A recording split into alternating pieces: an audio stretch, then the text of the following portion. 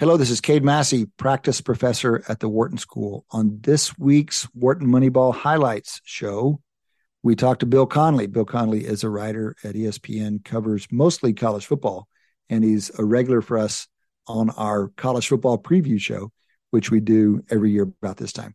We had about a half-hour conversation with Bill talking about teams and conferences and title races, and also a little bit about his analytics. Always a good time talking to Bill Connelly. From the campus of the University of Pennsylvania Wharton School, this is Wharton Moneyball on Business Radio.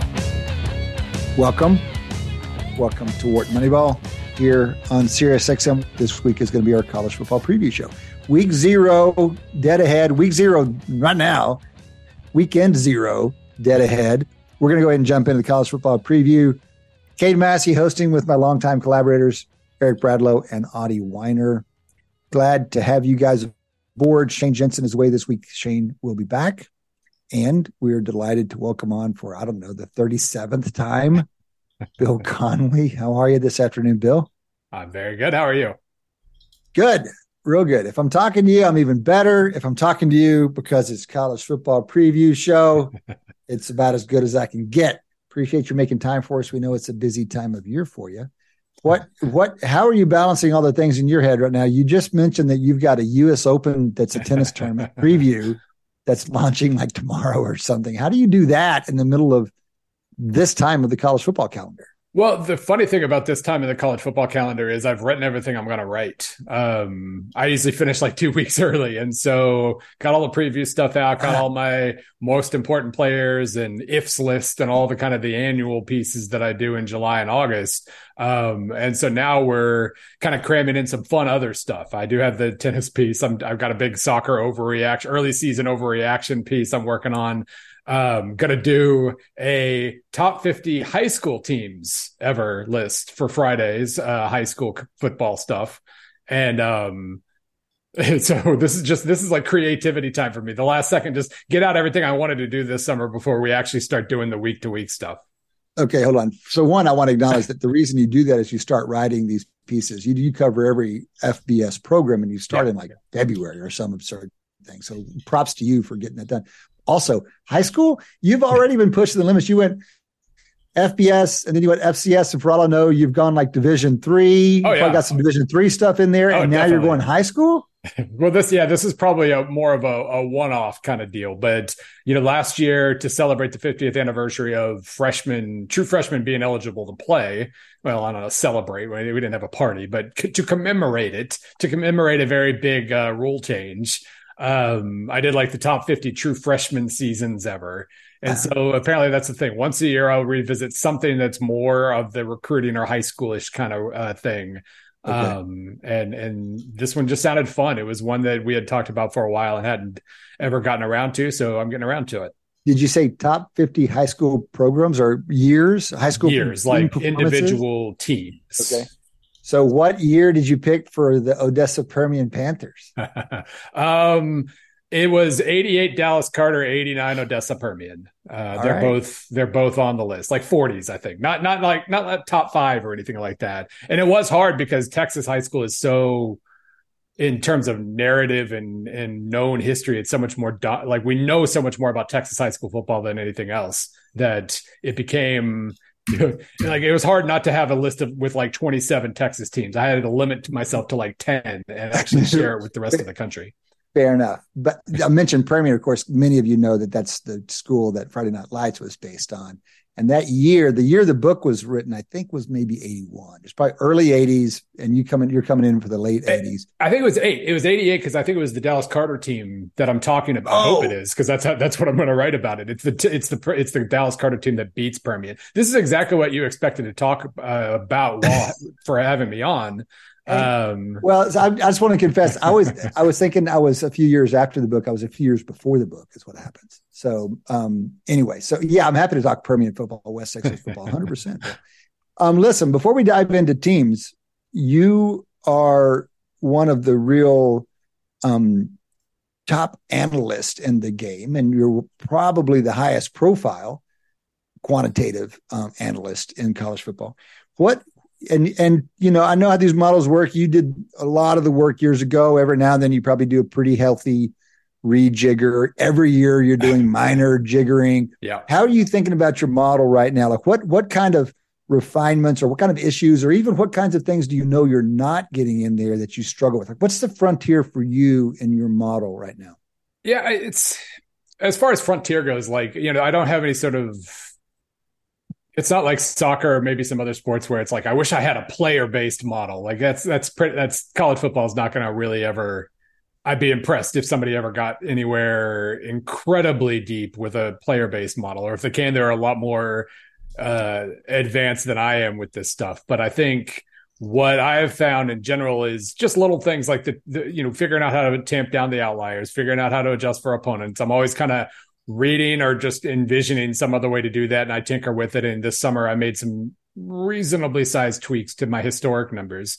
But yeah, I think if somebody can get further along with at the player level, I want to see it, because I don't think it's in me to do such a thing.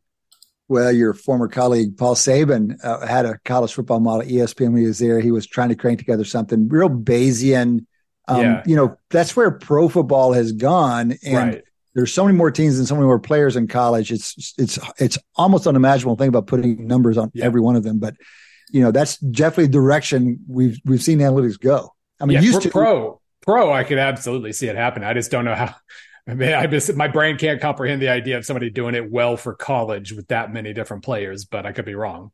Well, Bill, set aside the analytics of it. Just tracking these players is a challenge enough. Like, what are you doing? 2,000 players change schools. 2,000 college football players at the FBS level change schools. What have you done? I mean, because you do account for, very important part of your model is recruiting rankings, say, or production last year. And now all that production is moving from one place to another, or those recruiting rankings from 2 years ago are on a different roster now. Yeah. How are you handling all that? Well, the biggest thing is I don't think I can write previews in February anymore.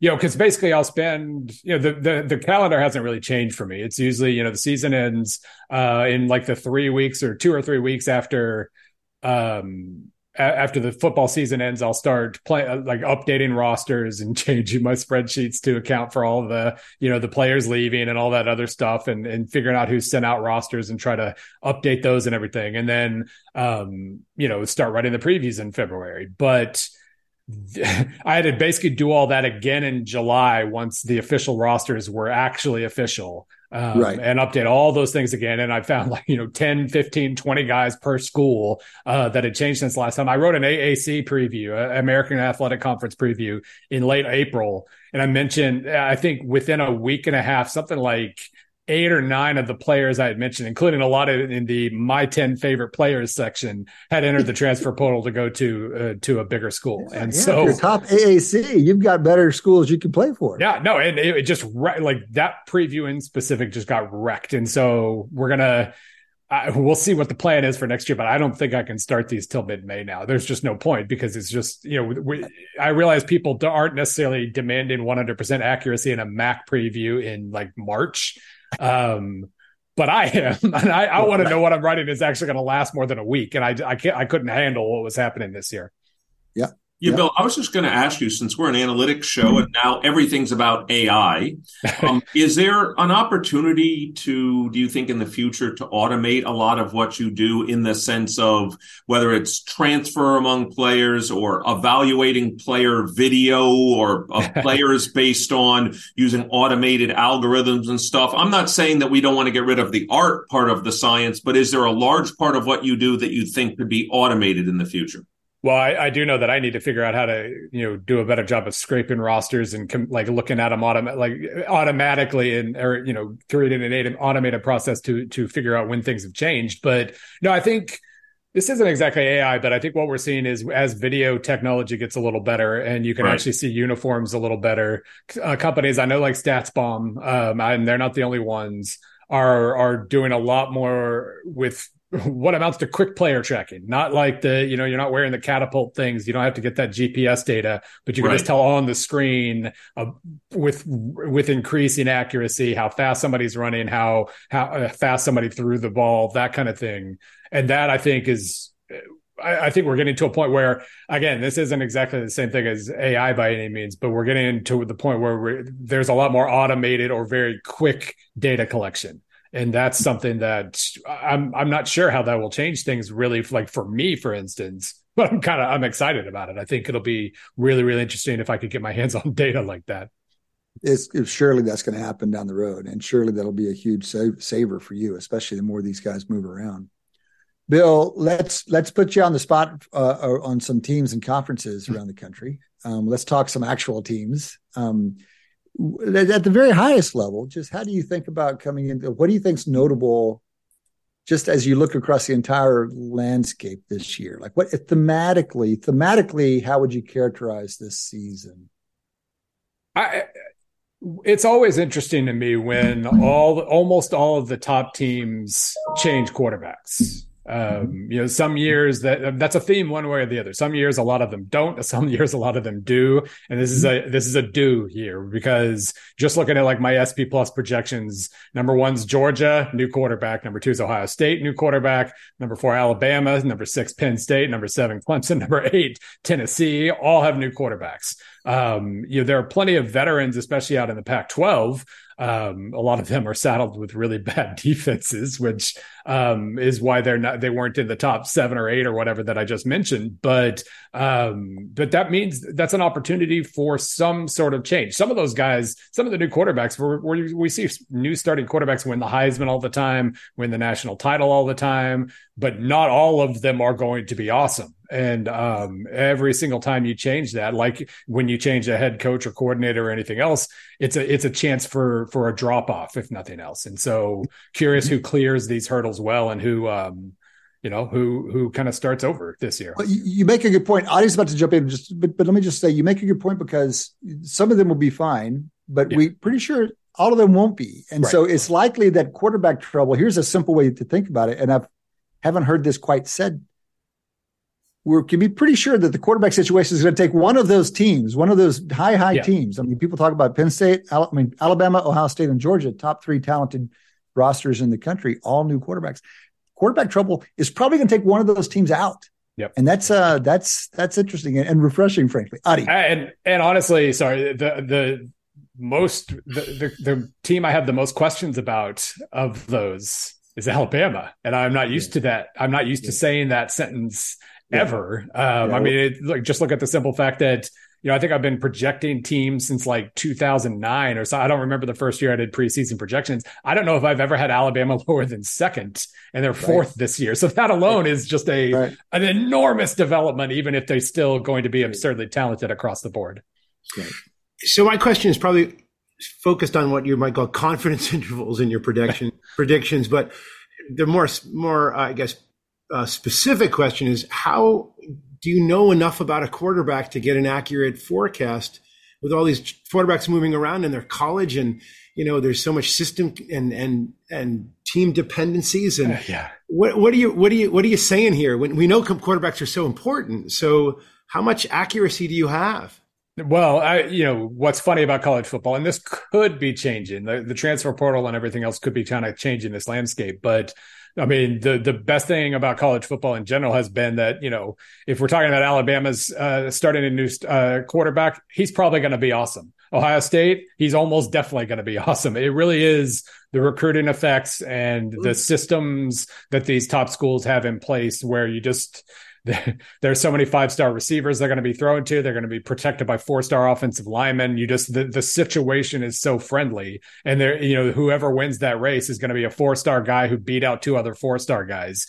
That just kind of, we know in general that these guys are going to be really good. And even Alabama, I said I had questions about Alabama. It's going to be 4-star Tyler Buchner versus 4-star Jalen Milroe versus either 4 or 5-star Ty Simpson.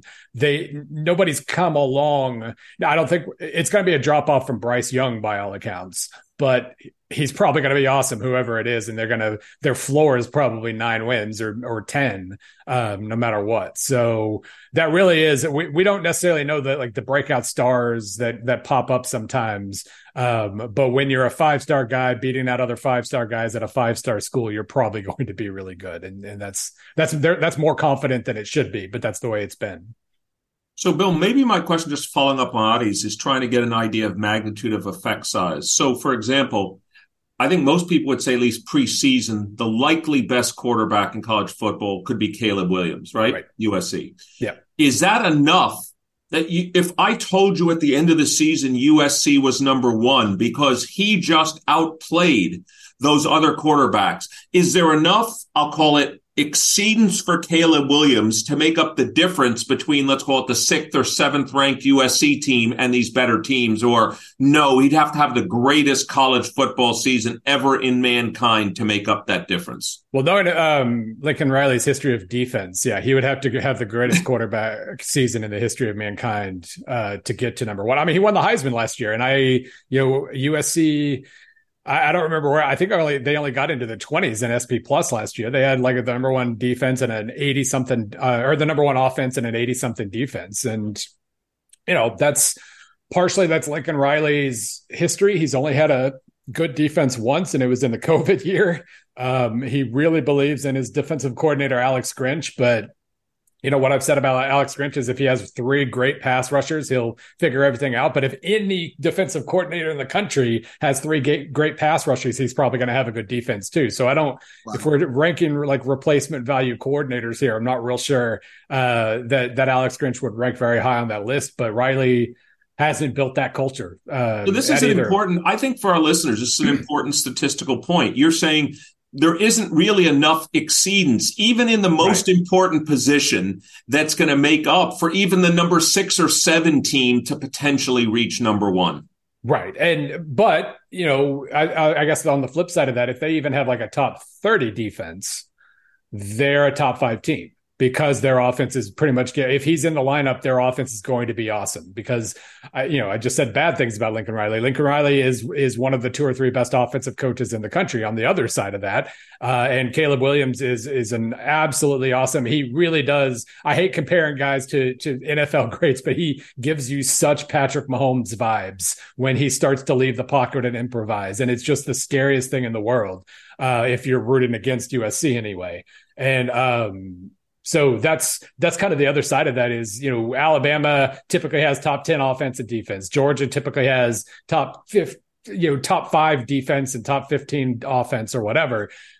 USC doesn't need that. They just need a good defense, not a great one, for them to be a legitimate, if at least contender to make the playoff, if not actually win it. The way you're talking about it really does sound like some of those peak Oklahoma teams he had. Yeah. Were way good enough to get into the playoffs and then almost good enough to win a playoff game, but not quite there. Maybe Grinch, they've been together for enough years. Maybe, and they've pull some guys out of the portal. Maybe there'll be enough defense there. I mean, Eric, you picked exactly the right school to ask your question.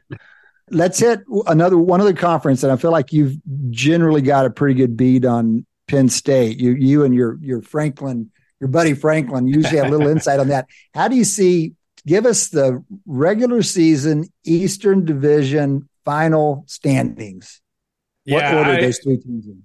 I love not being sure about this because, even though it's the same teams, we always talk about it. It's a lot more fun when there's uncertainty, and you've got 3 teams that are in very different situations than they were. Ohio State suddenly is going through an existential crisis because they've lost 3-4 games the last 2 years. Oh my God, everything's falling apart. But 2 of those were to Michigan. And so therefore Ryan Day's in a weird spot. They have all this offensive talent, but everybody's kind of questioning him now. And there's a funk around the program. And poor CJ Stroud was like, I'm always going to be remembered as the guy who lost to Michigan twice and all that last year. Yes. But they're also going to be awesome. Michigan's going to be awesome. I still don't trust their receivers in their pass rush. So I can't, as far as upside goes, I still don't know if they have Georgia level upside, but their floor is the highest in the country, most likely, with the way he's just methodically built everything. So they're kind of the sure thing, even if they don't have quite as much upside. And then here comes Penn State with like the greatest sophomore class of all time.